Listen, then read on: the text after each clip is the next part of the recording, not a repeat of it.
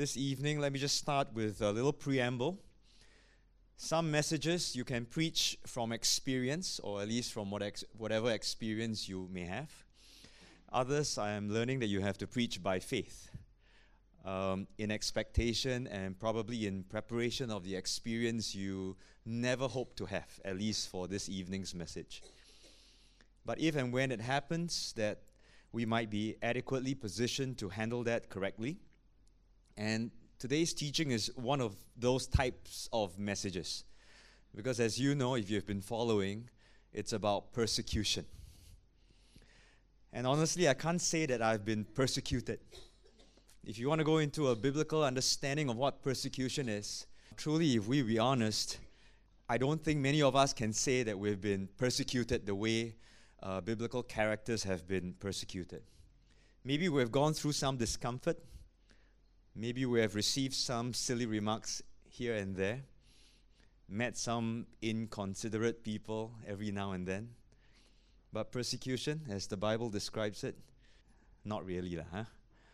And so as such, I feel totally inadequate each time I read passages like the one that we will explore this evening. In fact, when I realized what the scriptures refer to as sufferings, tribulations, persecutions, it really changed the way I look at the little inconveniences that I, inverted commas, suffer in my life and in my journey. And for sure, it's nothing compared to what the apostles went through and also our brothers and sisters in other parts of the world. But as you know, with expository preaching, we can't escape any topic that the scripture would reveal to us. So this evening, we're going to talk about persecution. Let's pray. Father, thank you, Lord, for being with us. And we know, Lord, your word is going to convict us deeply once again this evening. And we ask, Lord, that you will give us hearts, ears, eyes, Lord, to receive and to learn, Lord, what you have for us through this evening's passage about persecution. Will you guide me, help me, Lord, enable me, Lord, to do justice to this passage that we'll unpack. And we pray that we can learn something from this, that we can serve you even more fervently in the things of the kingdom. In Jesus' name we pray. Amen. Lose to Win is the title for this evening's teaching. Now you're looking at this and you're wondering, that's a rather odd title, right or not? And someone with a picture like a measuring tape. And if you've been staring at this, you would know that this title actually comes from a weight loss challenge. A weight loss challenge. You have to lose weight in order to win. And yet I was prompted to consider this title because as I was preparing, I said, Lord, I don't want just to have the word persecution as a title. It's like, advertising, why so boring, right? Not creative. But as I looked at those three words, lose to win, I was asking myself, with today's focus on big and bigger churches, how does the Church of Jesus Christ measure up? We're looking at numbers, right? And each time pastors or ministers come together, they tend to ask, how big is your church? How large is your congregation? So is the church today just big and huge? Are we fit or are we just fat? How does the church measure up? If we consider ourselves as members of the church, and we are the church, I think more importantly, we have to ask ourselves, how do I measure up? And it's been acknowledged time and again that the early church grew in an environment of persecution. The church and the body of Jesus Christ was actually raised up upon the blood of the martyrs. Now the word martyr in English comes from the Greek martus, which is translated witness. So when Jesus said, you shall be my witnesses, later on these guys would witness boldly that they know Jesus, that He's alive, that He's God, that He's King, and because of their witness, they were killed, they were persecuted, they were martyred.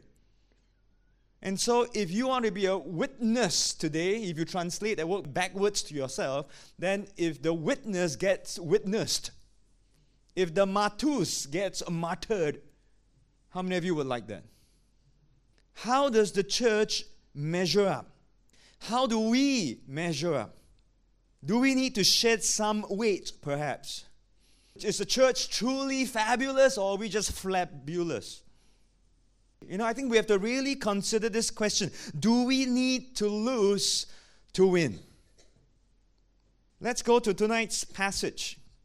And you can find this in Matthew chapter 5, verses 10 to 12. But I would like us to read the entire section for context, because we've been going through Beatitude one by one. Maybe we've forgotten the full picture of what Jesus was sharing or teaching in this first part of the Sermon on the Mount. So let me read from Matthew chapter 5, verse 1, and all the way through to verse 12.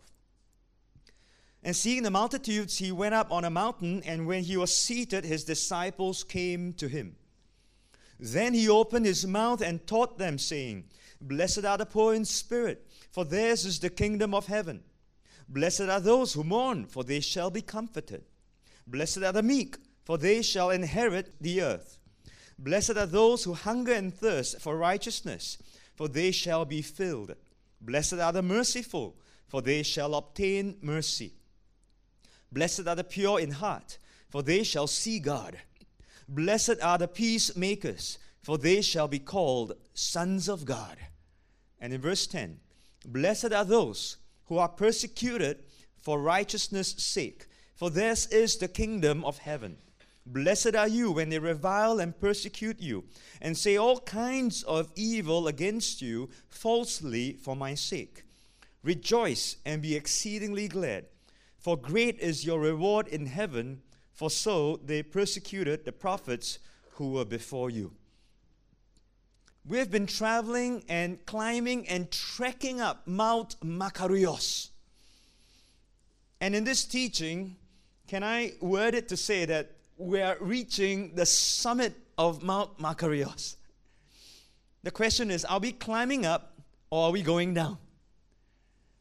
Are we moving towards the high ground of where Jesus wants us to be, or are we moving from B1, B2, B3 and going all the way down? Because remember, the things and the ways of the kingdom, they are always upside down. So if you want to get up, you've got to go down. If you want to win, you have to lose.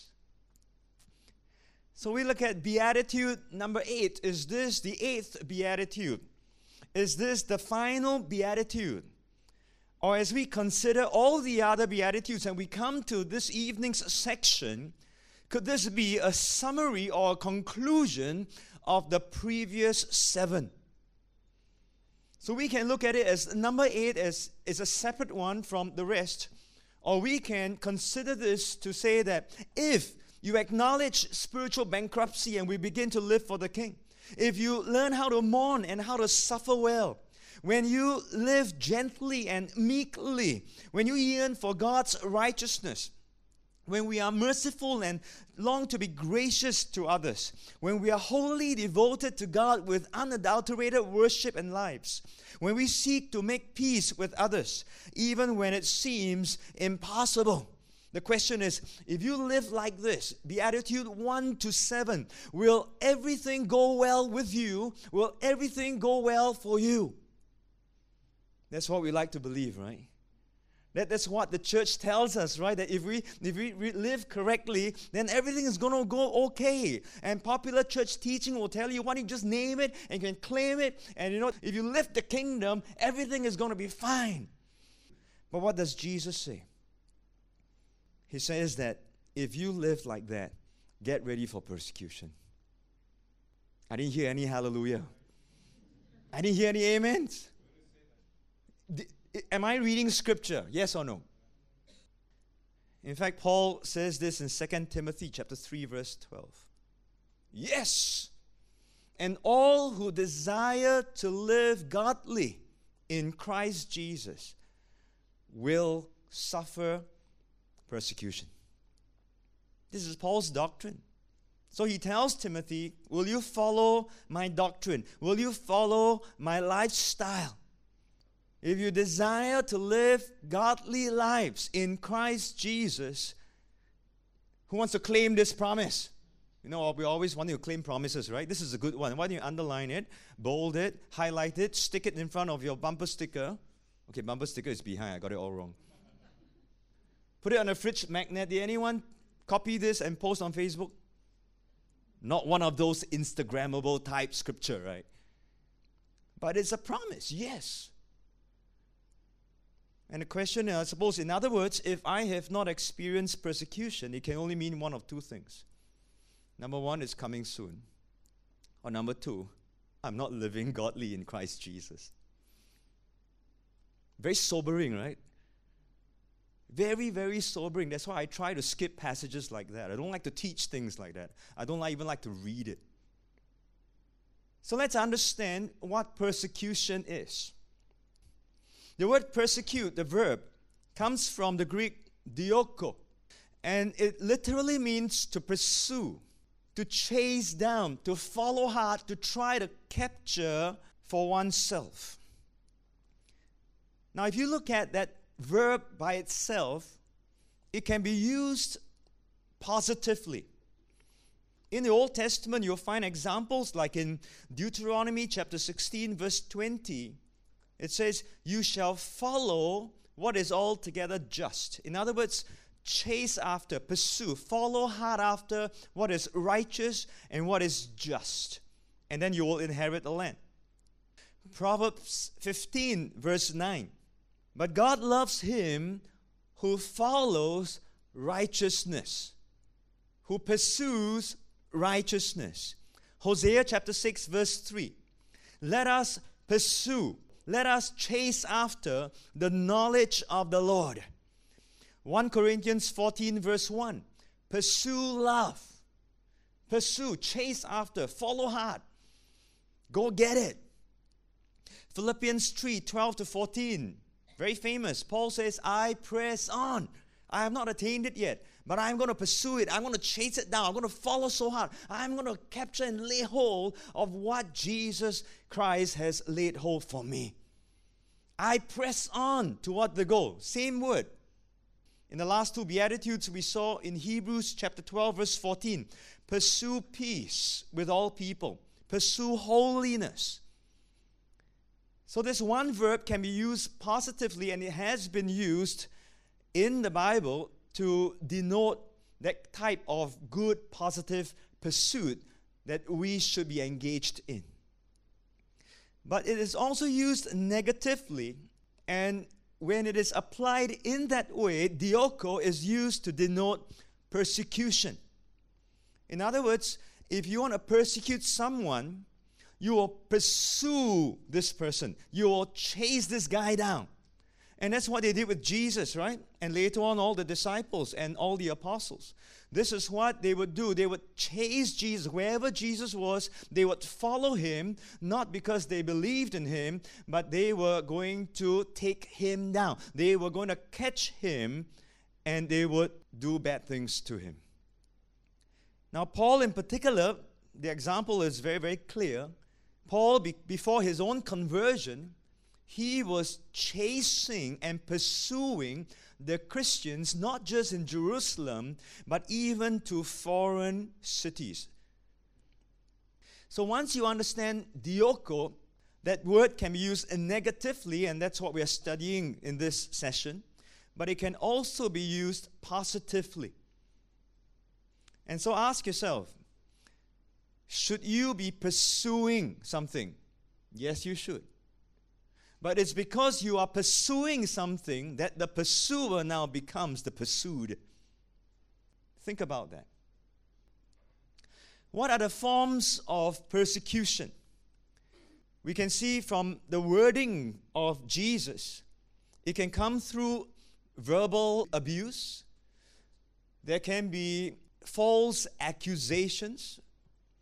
They can also result in threats, whether is it verbally or physically. Let's look at some examples of these. Jesus says, rejoice when people revile, reproach that comes against you, when they insult you. Sometimes we can attract verbal abuse when we seek to live rightly for Jesus. So if you take a stand, a Christian stand, someone can call you names. They can look at you and say, oh, you are so holy. They mean it negatively. Why are you so stupid? Oh, only weak people believe in God. Okay, those are very, very minor examples of persecution. Today, if you stand by the ways of God and you say, I believe this is the only way and there's no other way, they look at you and they call you a bigot. You say, oh, no, we will not compromise. Oh, you are intolerant. It's happening all over the place today. Jesus is the only way. He is the truth and He's the life. No one comes to the Father except by Him. Oh, you Christians are arrogant. Who gives you the right to be able to say that? You take a decision because of your Christian belief. And I've shared this before that, sometimes in the church they look at us, my family, and we are a large family, and we homeschool. And some will look at us and say, wow, you are very brave. And then behind your back, they might be saying, actually, they're very stupid. Or they say, oh, you are a man of great faith. But then at the same time, I've heard some other people whisper behind our backs of large families to say, oh, actually, they're very irresponsible. See, when you take a stand for Jesus, there's no guarantee how people can respond to you or against you. And get ready, friends, it may not only be from the outside, sometimes you get friendly fire. Serene, my wife, is a stay-at-home mother. And when we were featured in a newspaper article, whilst we received encouraging remarks from Christians all over the place, and they say, what a great testimony, we saw an alternative forum site, and they posted very, very rude remarks. So what's a graduate mother doing staying at home? Responsible? No. She's just a lazy woman. So she doesn't have to work. Oh, husband's a pastor. Of course what? The flock is stupid. They give him money. See, these are verbal abuses, insults. Verbal persecution can come against us also when we trust God and we declare our faith in Him, and sometimes things don't go well with us, and they look at you and they say, so where is your God now? If God is real, why is there so much suffering in all over the world? How come bombs are going all over the place? Children are dying. Where is your God? If you believe in God and you really trust Him, how come such a good God can leave you in such a predicament? You see this? Those verbal abuses, I believe, we may have received every now and again. And with the internet, I believe, it gets more. Sometimes we get called narrow-minded. We get called old-fashioned. Today they look at you and say that you are not progressive. With social media, you get cyber-bullying of a different sort. And sometimes we get email threats against a person or a family if we would take a stand on social media. We can receive false accusations, and we know our Lord Jesus received that when they wanted to take Him down so badly, they were willing to just pull people up and be a false witness to hurl things at Jesus. Stephen, the very first one that was martyred, same thing. They pulled up false witnesses to give false accounts. So what kind of examples can we have today? Someone can gossip about you. They can slander. They can malign you. They can assassinate your character. And they can pass false reports and write wrong articles about you. And today with the internet, anything is possible. Of course, if that's not enough, they will move on to physical threats. They can hack your website now. And if you think, oh, that's nothing, it's not physical enough. As long as they touch something that you have worked hard over time and invested effort and money and things in, you're going to feel it. It's going to come that close to you. They can deface your Facebook page or something like that. email threats, as I've shared, certain pastors have in our nation, right? When they stood up for certain issues, they get death threats, not just email threats, death threats against themselves and against their family. In days of old and even today in other countries, the world over, damage to property, damage to belongings. We read more recently that the churches in China, they have had to remove all their crosses. In the United States, you know that if you don't perform a same-sex wedding, you might be sued. You may lose your license. You might even be imprisoned. If you don't bake a wedding cake for someone from the alternate community, you risk your business going under because they desire to close you down totally, entirely. It's not just about cake. Christians being singled out for physical violence, imprisonment. Christian women, they are subjected to rape, attacks of all sorts, torture. And of course, today we read about burning of churches, bombing incidents, and of course, death, the most bizarre. We've been seeing so many beheading cases by ISIS and other radical groups. So can you see, persecution can come in different forms, in different shapes, in different ways. When I read of these things and these reports, like I tell you, it should help us get a right perspective of what suffering the Bible talks about. I'm not minimizing, I'm not belittling the kind of problems you and I, we go through. And we do suffer in some way. But when I read about persecution, the way the Bible talks about persecution, it makes me rethink how I approach the inconveniences that I face in my life. But you see, all this, there's one objective. Why do these guys want to persecute the Christians? They have one objective. They want you to lose. They want you to lose. All these things. They want you to lose face. They want you to lose family. They want you to lose friends, to be ostracized, so that if you take a certain stand, your friends say, oh, you are no fun. We're not going to invite you anymore. Or when they are having a joke among themselves, and when you step in, everyone sort of just goes quiet. Shh, shh, shh. Here comes the saint. They want you to lose finance, freedom, faith. They want you to lose the fight. You will lose property. They want you to lose your possessions. And when these things are all coming against you, you lose purpose. You lose the perspective. They want you to lose dignity. Then you begin to question your identity. Today they are coming against our rights so that you will lose your voice. And as you lose all these things, you will lose your confidence. And once you lose your confidence, you lose hope and you lose life.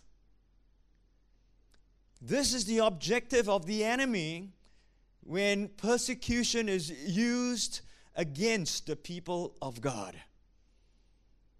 It's all about wanting us and to make Christians lose. But the kingdom is upside down. The kingdom is upside down. And that's the craziest thing. Because in losing, Jesus says we win. The more we lose, the more we win. Now this is crazy. I'm still trying to get my mind around this. The more we lose, the more we win. Jesus says, he who finds his life will lose it. And he who loses his life for my sake will find it. In other words, if you lose that life, you're going to win something far greater than you can even understand. I told you, some messages you preach from experience. Others I have to preach by faith. Amen. Because I will be honest, I can't stand here in front of you as much as I'm convinced that Scripture is right. I'll be bluffing to say that I've come to that level to really understand. If someone would hurl something at my face today, that I would respond in the correct manner. But we stand upon the Word of God that if He says, when we lose, that's when we win. Why does persecution happen? What's the cause of persecution? Number one, because of people. There are going to be people in this world. And as long as there are people who don't know Jesus, as long as there are people who belong to the kingdom of darkness, living unrighteous lives, persecution will be present. Jesus says, when they revile you, when they, men, persecute you. In Luke chapter 6, verse 22, which is a parallel passage, blessed are you when men hate you and when they exclude you. Now let's get one thing correct first. We know Satan is the one that's behind all these things. He is the accuser of the brethren. That's what it says in Revelation chapter 12 and verse 10.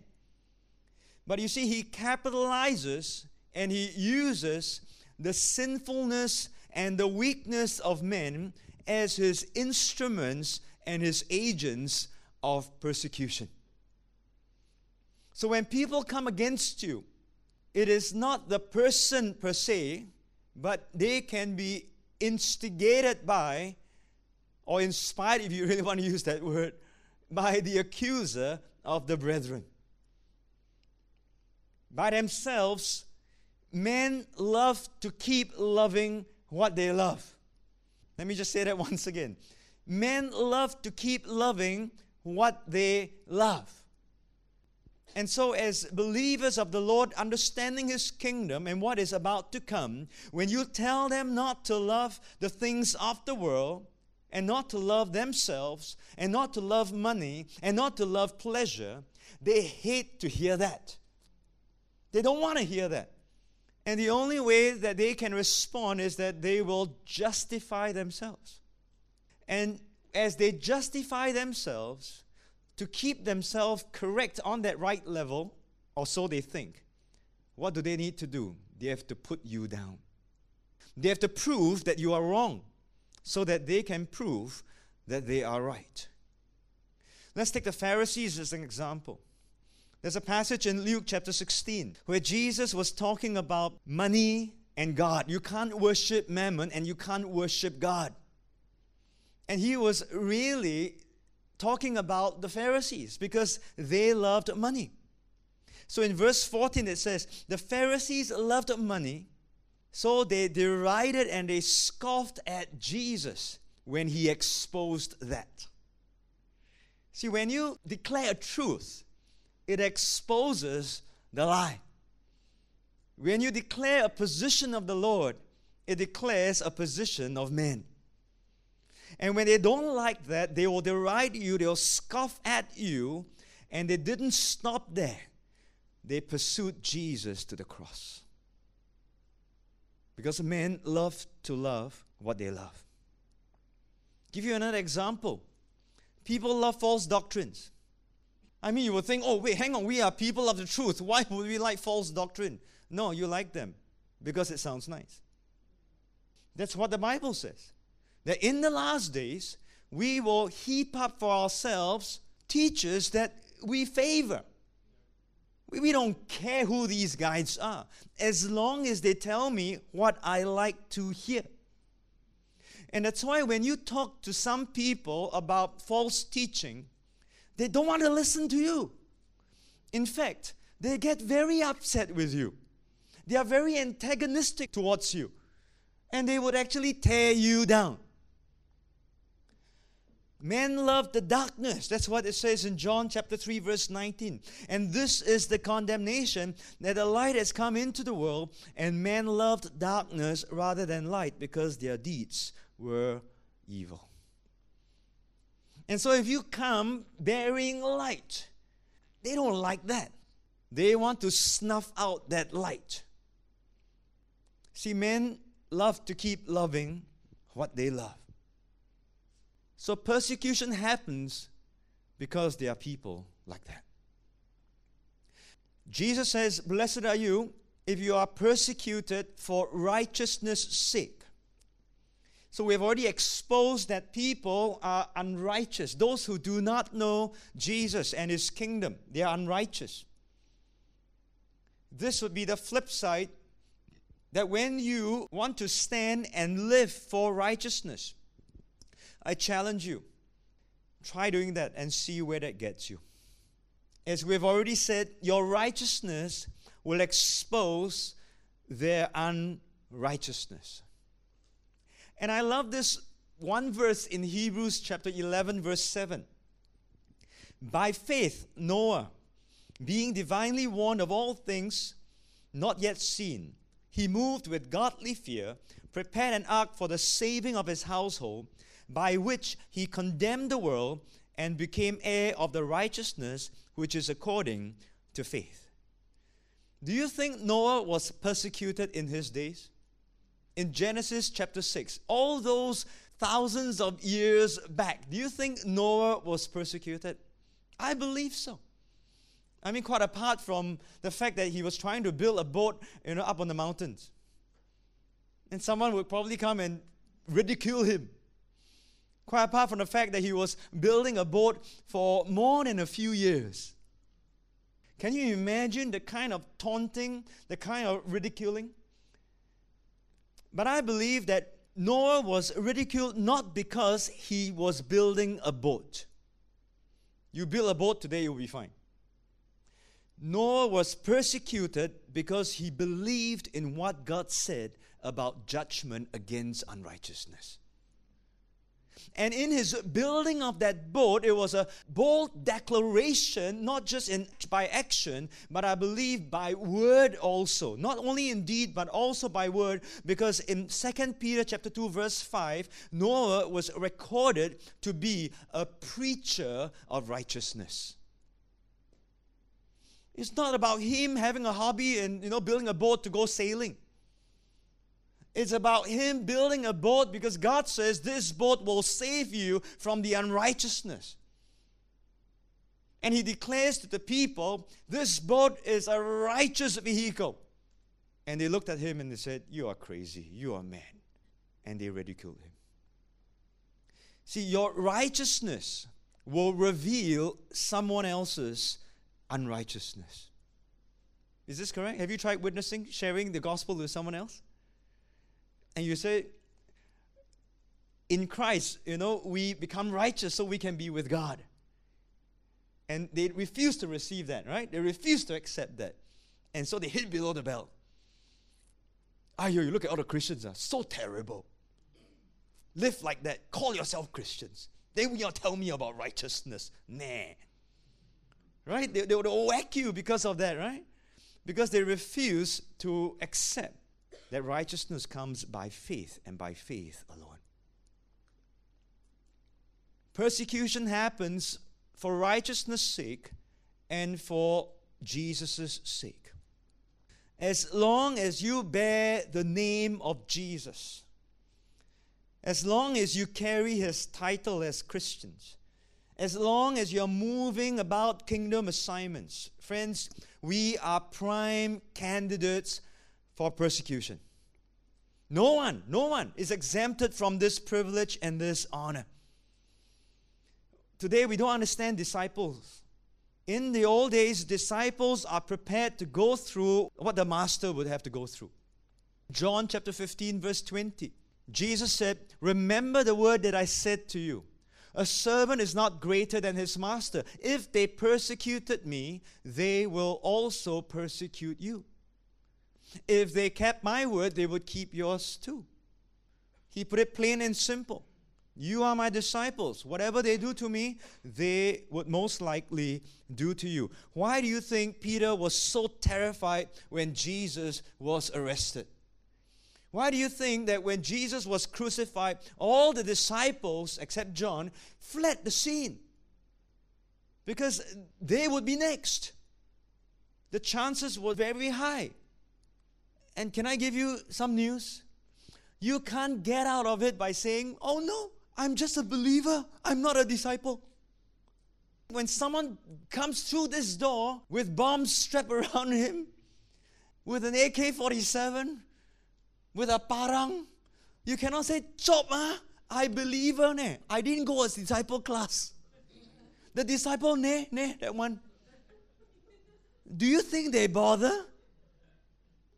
See, all of us are disciples. You bear the name of Jesus.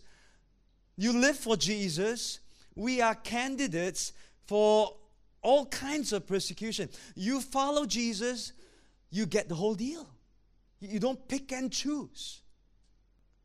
And we need to be prepared for that eventuality. Another title of Jesus is the King of Righteousness. So in Jesus declaring that as you are persecuted for righteousness' sake, and as you're persecuted for my sake, what he's really saying is, same. Jesus is righteousness. Righteousness is Jesus. If you live for Jesus, you live for righteousness. Amen? You can't divorce these two terms. So if we are ready and prepared to cry and shout in Christ, we are the righteousness of God. We are trees of righteousness, the planting of the Lord. We are workers of righteousness. Then we have righteousness written all over us because we are hidden in His righteousness. Get ready for persecution.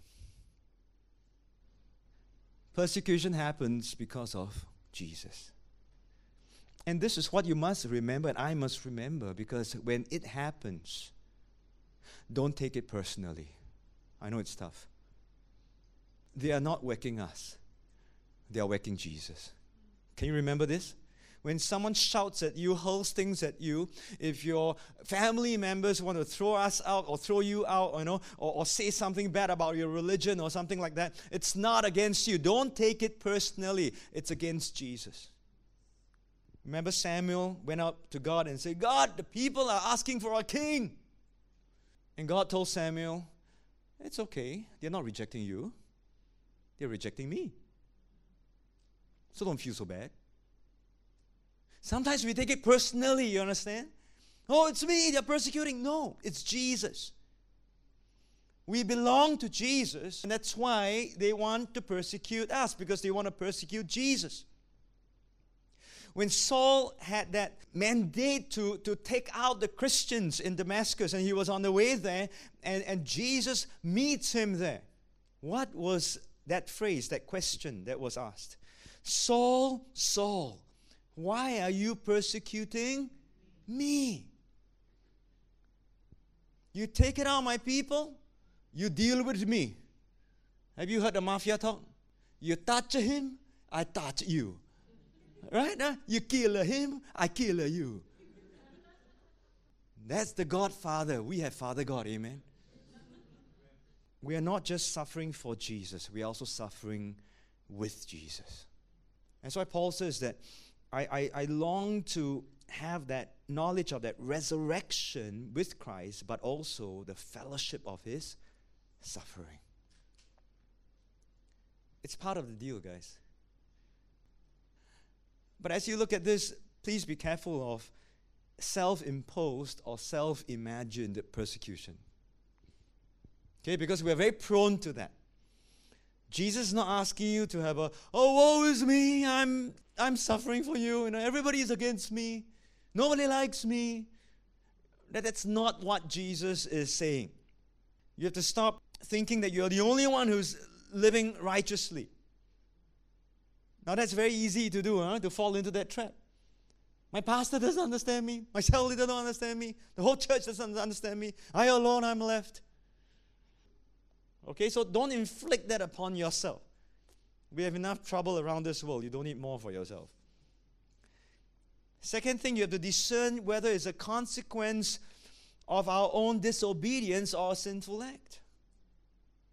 I mean, if you do something wrong and there's a consequence that comes with it, learn fast. Repent. Confess. Don't do it again. The next thing is learn how to accept truth when truth is spoken, and hopefully in love. Persecution is about false witnesses coming against you, false accusation. But if truth is spoken, if brothers and sisters come to you, or even a non-believer comes to you and gives you constructive feedback, that's not persecution. That's not reproach. That's a blessing. And it would do us well to learn it. All right, so don't get persecution wrong and you think the whole world is against you. That would be the wrong way to approach this. So having understood a little bit more of what persecution is, the forms of persecution, the causes of persecution, how we are to respond to persecution in the correct manner, let's quickly move on to the blessing, shall we? Everyone's looking a little bit too serious now. So let's go to the blessedness part. Come on, say hallelujah. Yeah, okay. I like this part. The blessedness of the persecuted, both now and later. Jesus says, blessed are those, or are you, if you are persecuted for the sake of righteousness, and also when people come against you and revile and speak things against you for my sake. And he says, rejoice and be exceedingly glad, right, later? But first he says, for theirs is the kingdom of heaven. That's a promise that comes immediately after that. If you are persecuted, you are blessed because for yours is, not will be, is. It's a present reality. Now, it's hard to accept that, it's hard to even believe that sometimes, but it is a present reality in the lives of those who are persecuted because these are truly living as kingdom subjects. The kingdom of heaven is real. It is there for them. And it is theirs. Who else will live as kingdom subjects other than those who are ruled and reigned by the king? And here we see three things that show proof that the kingdom of heaven is real. Number one, persecution proves our godliness. We have already explored 2 Timothy chapter 3, verse 12, right? That says that if you desire to live godly lives in Christ Jesus, you will suffer persecution. Your godliness begins to be clear. People begin to see it. Opposition comes to you and it proves that your conduct is different from the rest of the world. You begin to stick out a little bit more than someone else. In the name of relevance, we have to ask ourselves today, in the name of relevance, have we become so similar to the world that it's hard to tell one from the other? Have we become so afraid of opposition and so afraid of losing, from a church context, losing people, that we would tweak the ways of the kingdom to avoid offending the people? Are we living godly lives? Is our godliness showing? Because the Bible tells us, pursue godliness. Pursue, dioko. Pursue godliness, and you see whether people will pursue you or not. Not necessarily positively. The second evidence of the kingdom of heaven is that the grace of the King is present for you. Great grace is poured out in times of suffering, in times of weakness, in times of persecution. You know, I hear all over in the church that we pray, oh Lord, we want to be the church in Acts. Really? We want to be like the church in Acts. Did you read the part about persecution? Do you read the part about flogging and imprisonment? Hands up, all those who want to be the church in Acts. Acts chapter 4, verse 33. Great grace was upon them all because they were going through great persecution.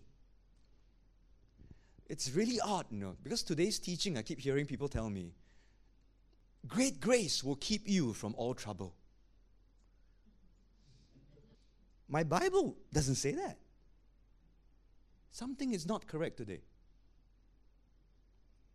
Paul says, I'm struggling with this weakness, this infirmity, this thorn in my flesh, in my side. And God says, my grace is sufficient for you. You see? The grace is there when we need it. I'm not saying there's There's no general grace for all of us, common grace that we receive at this point in time. You understand? But when you go through a difficult time, when things come against you, I don't think we can ever prepare for that adequately. Amen? There has to be a supernatural grace that comes. Because when we go through persecution, ours is the kingdom of heaven. Amen? And grace is there. The evidence and the proof of the kingdom and righteous living for the Lord is that the glory of the King rests on us. And this glory affirms us for the present and it keeps us for the future. In 1 Peter chapter 4, verse 14, if you are reproached for the name of Christ, blessed are you. Sounds like the Beatitude, right? For the Spirit of glory and of God rests on you. For their part he is blasphemed, but on your part he is glorified. Now don't get me wrong again, I'm not saying that we can't have the glory of God apart from this. But in this verse, in this passage, is it not true that when persecution happens, there is a greater glory that we can't even understand? The greater the suffering, the greater the glory. That's why it says in Romans chapter 8, Jesus says that, or Paul says that, don't you know you are co-heirs with Christ, and you will be glorified with Him even as you suffer with Him. Because it is through that suffering that there will be that weight of glory. In 2 Corinthians chapter 4, verse 16 to 18, therefore do not lose heart.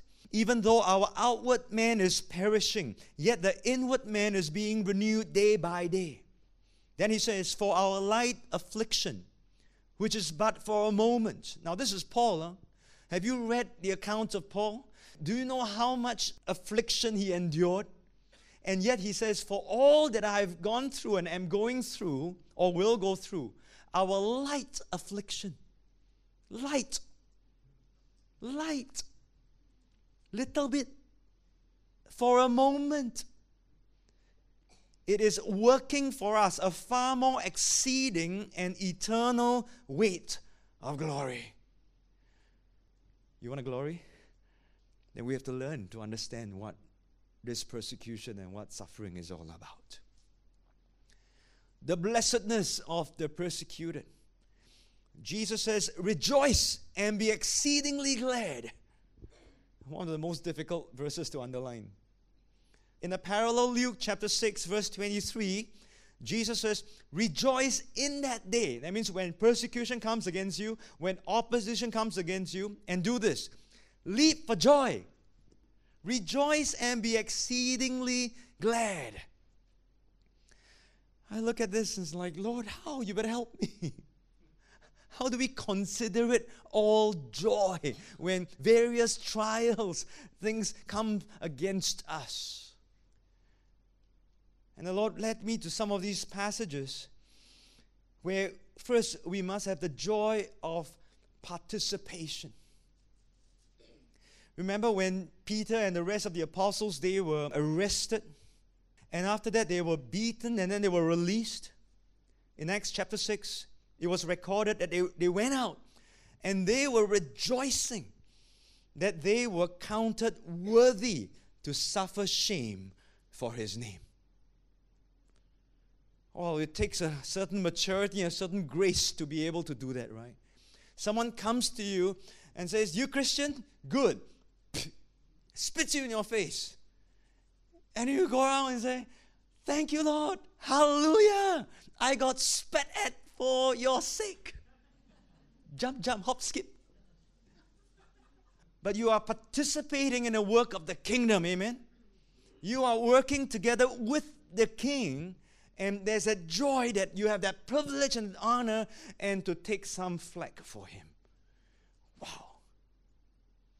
We have the joy of perfection. Because we must remember the purpose of these things. If it doesn't take our life, like they say, what doesn't kill you will strengthen you, right? You will learn something from it. God allows these things to test the genuineness of our faith and to refine us and to perfect us. And we may appear to be losing at that point in time, but in James chapter 1, verses 2 to 4, it says that it will have its perfect work. You will not be losing anything. You won't be lacking anything. You will be complete. Oh, how we need to remember this, right, when we're going through a very difficult moment.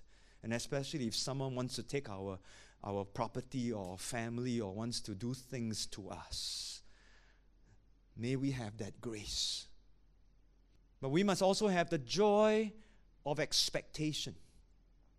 And here we look at the prime example of our Lord Jesus Christ. It says that for the joy set before him, he endured the cross. This line has stuck with me for a long time, ever since I realized this. For the joy set where? Before him, endured the cross. Now the cross was not joyful. But he was looking at the joy that was set before him, that after that, he despised the shame of the cross, that now he sits down at the right hand of the throne of God. And that's why we have to look at this and understand what Jesus really meant when he says, look, yours is the kingdom of heaven if someone comes against you. You can rejoice, be exceedingly glad because you get to participate in the work of the kingdom. You get to have its refining and perfecting work. And in time, you're going to really rejoice because of the joy that is set before you. But I like this last line. For great is your reward in heaven. For great is your reward in heaven.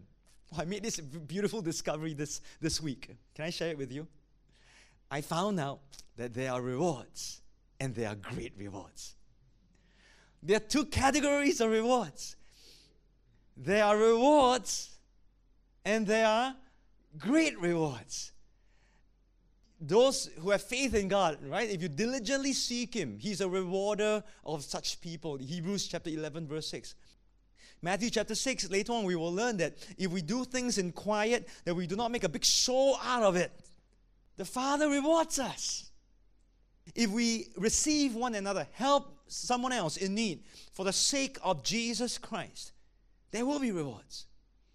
If we build upon the foundation of Christ on that final day, it will be tested by fire. Our works will be rewarded. You see, you must know your assignment. If we preach the gospel willingly, without charge, we will be rewarded. If we have works of righteousness, we will be rewarded. But there are great rewards. The word great is only attached to those who bear the reproach of Christ. In Hebrews chapter 11, verse 26, Moses chose to suffer the affliction with the people of God than to enjoy the passing pleasures of sin, esteeming the reproach of Christ greater riches than the treasures in Egypt, for he looked to the reward. If we are reproached, Jesus says, great is your reward. And I mentioned Dietrich Bonhoeffer because he was given an opportunity in World War II to flee Germany so that he can be saved and he can preach another sermon. But he chose to stay with his people. Was arrested, put in a Nazi concentration camp, later on was executed, and a few days later, the war was over. If we hold fast our confidence in Christ in the face of persecution and loss, Hebrews 10 verse 35 says, therefore, do not cast away your confidence, which has great reward. And don't just look at that as, I'm confident in Jesus Christ. No. It's the context you have to see. Their property was being confiscated. Their things were being taken away. They were losing everything left, right, and center. And they held on to the confidence they had in Jesus Christ. They will receive a great reward. Those who are beheaded, it says that they will form a part of the first resurrection. They will live and they will reign with Christ for 1,000 years. Revelation chapter 20 verse 4. Can I confess something to you? In my earlier days, coming into the ministry, I will always declare, I'm going to rule and reign with Christ in the millennial kingdom. Now some of you might still be declaring that. And I would just read this verse and I would just gloss over it because in my mind, I was just going to rule and reign with Jesus Christ. But if you look at this passage, there's a qualifier. It says, these were the souls of those who had been beheaded for their witness to Jesus and to the word, who had not worshipped the beast or his image and had not received his mark on their foreheads and on their hands. And they lived and reigned for 1,000 years. Did I disappoint anyone tonight? Am I reading scripture, friends? I'm not saying you won't be beheaded. You can still have this. Who knows whether we will live in that generation that will have the mark of the beast. Jesus says, rejoice and be exceedingly glad. Not just about the reward, because he says now there's a qualifier, there's something that you identified with, or a group of people that you identified with. They persecuted the prophets who were before you. Oh, I like this one. If you take the hit for Jesus, you are counted amongst the prophets of great. Woo! Isn't that interesting? You look at Isaiah, sawn in two. You look at Elijah, persecuted, but at least he went up in a whirlwind. You look at Elijah, you look at other prophets, they were whacked for God. You join the ranks of these prophets. You can rub shoulders with these big guys. That's why he says, rejoice. Maybe you get to sit next to Isaiah. Who knows? That's what being a prophet means. Today, who changed the rules? All New Testament prophets will have to be encouraging. Prophets must say nice things. Who changed the rules? Prophets were always declaring the righteousness of God. Can they encourage you to be righteous? Yes. Can they comfort you with righteousness? Yes. Oh, no. We cannot say bad things. We have to build up the church. Hello, what is the church built on? Righteousness. Not flaky platitudes. If you're truly moving in the prophetic, get ready for persecution. Great is your reward. We're going to hang out with the prophets, guys. Let me conclude. I've already mentioned this earlier. I don't stand before you to declare that I know and understand all about persecution. All I can pray is that I have declared the scripture as it is to be declared, and that it would help us understand more deeply and prepare us if or when persecution comes against us. If you look at the Old Testament to the New Testament, right through church history today, persecution continues to be a very real and present danger for the Church of Jesus Christ. The battle rages on because the enemy knows his time is short. I want to recommend a couple of resources to you. This is a very old book, a classic. You can pick this up on the internet. I think they have PDF versions. You can buy it from the bookshops. It's called Fox's Book of Martyrs, and it chronicles and it records the early church, the martyrs, how they lived for Jesus and how they were persecuted and crucified and died for Jesus. That's one. Another website you can go to, this is Open Doors, and the website is opendoors.org. There's a map that shows you the most persecuted places or the most difficult places to be Christians, and they rank it. And intercessors, you can pray. It's called the World Watch List. They actually have a ranking to actually let you know. The other one is called The Voice of the Martyrs, and you can find this in persecution.com. Interestingly, if you look under the prayer watch, they have specific prayer requests for different people in different countries, so that you can lift up these brothers and sisters also in prayer. So the question is, what gave all these and what continues to give all these the boldness and the courage to look death in the eyes and not buckle? Truly, is it not the kingdom of heaven with them? Is it not a relationship with Jesus, a true witness of his resurrection and his life? And today we know Jesus lives and we live also. And I pray that He will help us to understand this. But let's be clear that we don't have to look for trouble and persecution. If we are living right, trouble and persecution will look for us. Okay? We may not suffer like these others in other countries, but we can face other oppositions right here in our home ground. Let's live for Jesus. Let's learn from all this. And let's ask this question: do we need to lose to win? And maybe some of us need to lose some things first. It doesn't have to be lives yet. There are quite a lot of things we need to shed so that we can be postured to win. Let me conclude with this note that is found on the desk of an African martyr. I came across this article when I was doing my theological studies, and it has stayed with me. I've posted it also on my website. Once in a while, I know I forget about it, and then it comes up again. But let me read this to you, and I hope that this will inspire you to declare the same. The note found on the desk of an African martyr. I'm part of the fellowship of the unashamed. I have the Holy Spirit power. The die has been cast. I've stepped over the line. The decision has been made. I'm a disciple of His. I won't look back, let up, slow down, back away, or be still. My past is redeemed. My present makes sense. My future is secure. I'm finished and done with low living, sight walking, smooth knees, colorless dreams, tamed visions, worldly talking, cheap giving, and dwarfed goals. I no longer need preeminence, prosperity, position, promotions, plaudits, or popularity. I don't have to be right, first, tops, recognized, praised, regarded, or rewarded. I now live by faith, lean on His presence, walk by patience, am lifted up by prayer, and I labor with power. My face is set, my gait is fast, my goal is heaven, my road is narrow, my way is rough, my companions are few, my guide is reliable, my mission is clear. I cannot be bought, compromised, detoured, lured away, turned back, deluded, or delayed. I will not flinch in the face of sacrifice, hesitate in the presence of the enemy, pander at the pool of popularity, or meander in the maze of mediocrity.